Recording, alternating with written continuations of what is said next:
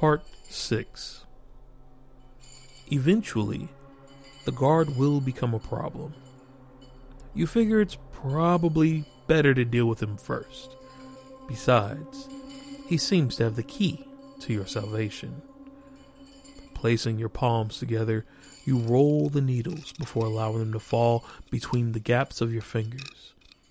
Rising to your feet, you clear your throat. No response. You try again, this time pulling on the chain. Quit making all that noise. Without raising your eyes, you continue to pull. Yanking almost maniacally now, the chains rattle incessantly. Hey, you heard me. Did they beat your ears in? Quit making all that noise. Alright, you asked for it. Crossing towards you, the guard searches for something to use as a weapon. Grinning, he reaches for the buckler. In response, you stop moving. Imitating fear, you curl back against the wall, making sure to keep your unshackled feet disguised. Stooping to your level, the guard rests the tip of the buckler on the stone floor, balancing himself. Oh, so now you want to get all silent, eh? Well, it's a bit late for that, don't you think?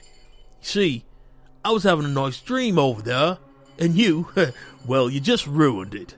So, we're gonna play a little game, yeah? Why don't you come closer? I've got a secret for you. Looking down at the buckler and back at him, you sheepishly edge towards him. Yeah, that's a good little...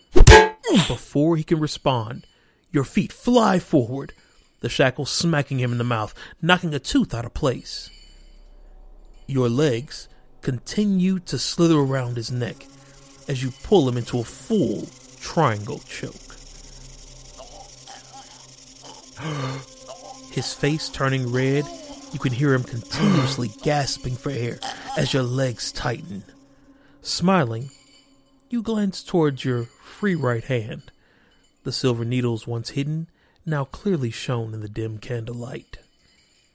No, don't. I didn't. In a flash, the needles find their final resting place in the guard's neck. After a second of silence, you push him to the floor, grab his keys, and release yourself. Rising, you drop the keys just close enough for the other prisoners to reach, if they so choose to wake up. Rolling the guard's pockets, you find nothing of import, and turn your attention to the door keys hanging across the room. Grabbing the keys, you realize your next decision is upon you.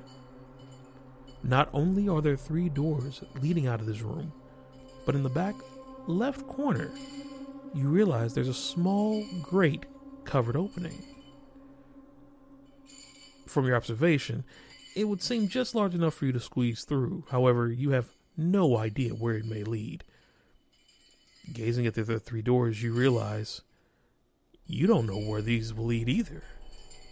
So the choice is yours. If you choose door 1 on the left wall, go to part 13.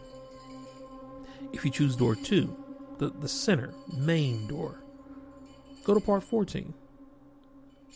If you choose the 3rd door against the right wall, go to part 15. And if you choose the grated opening in the back of the room, go to part 16. Good luck, adventurer.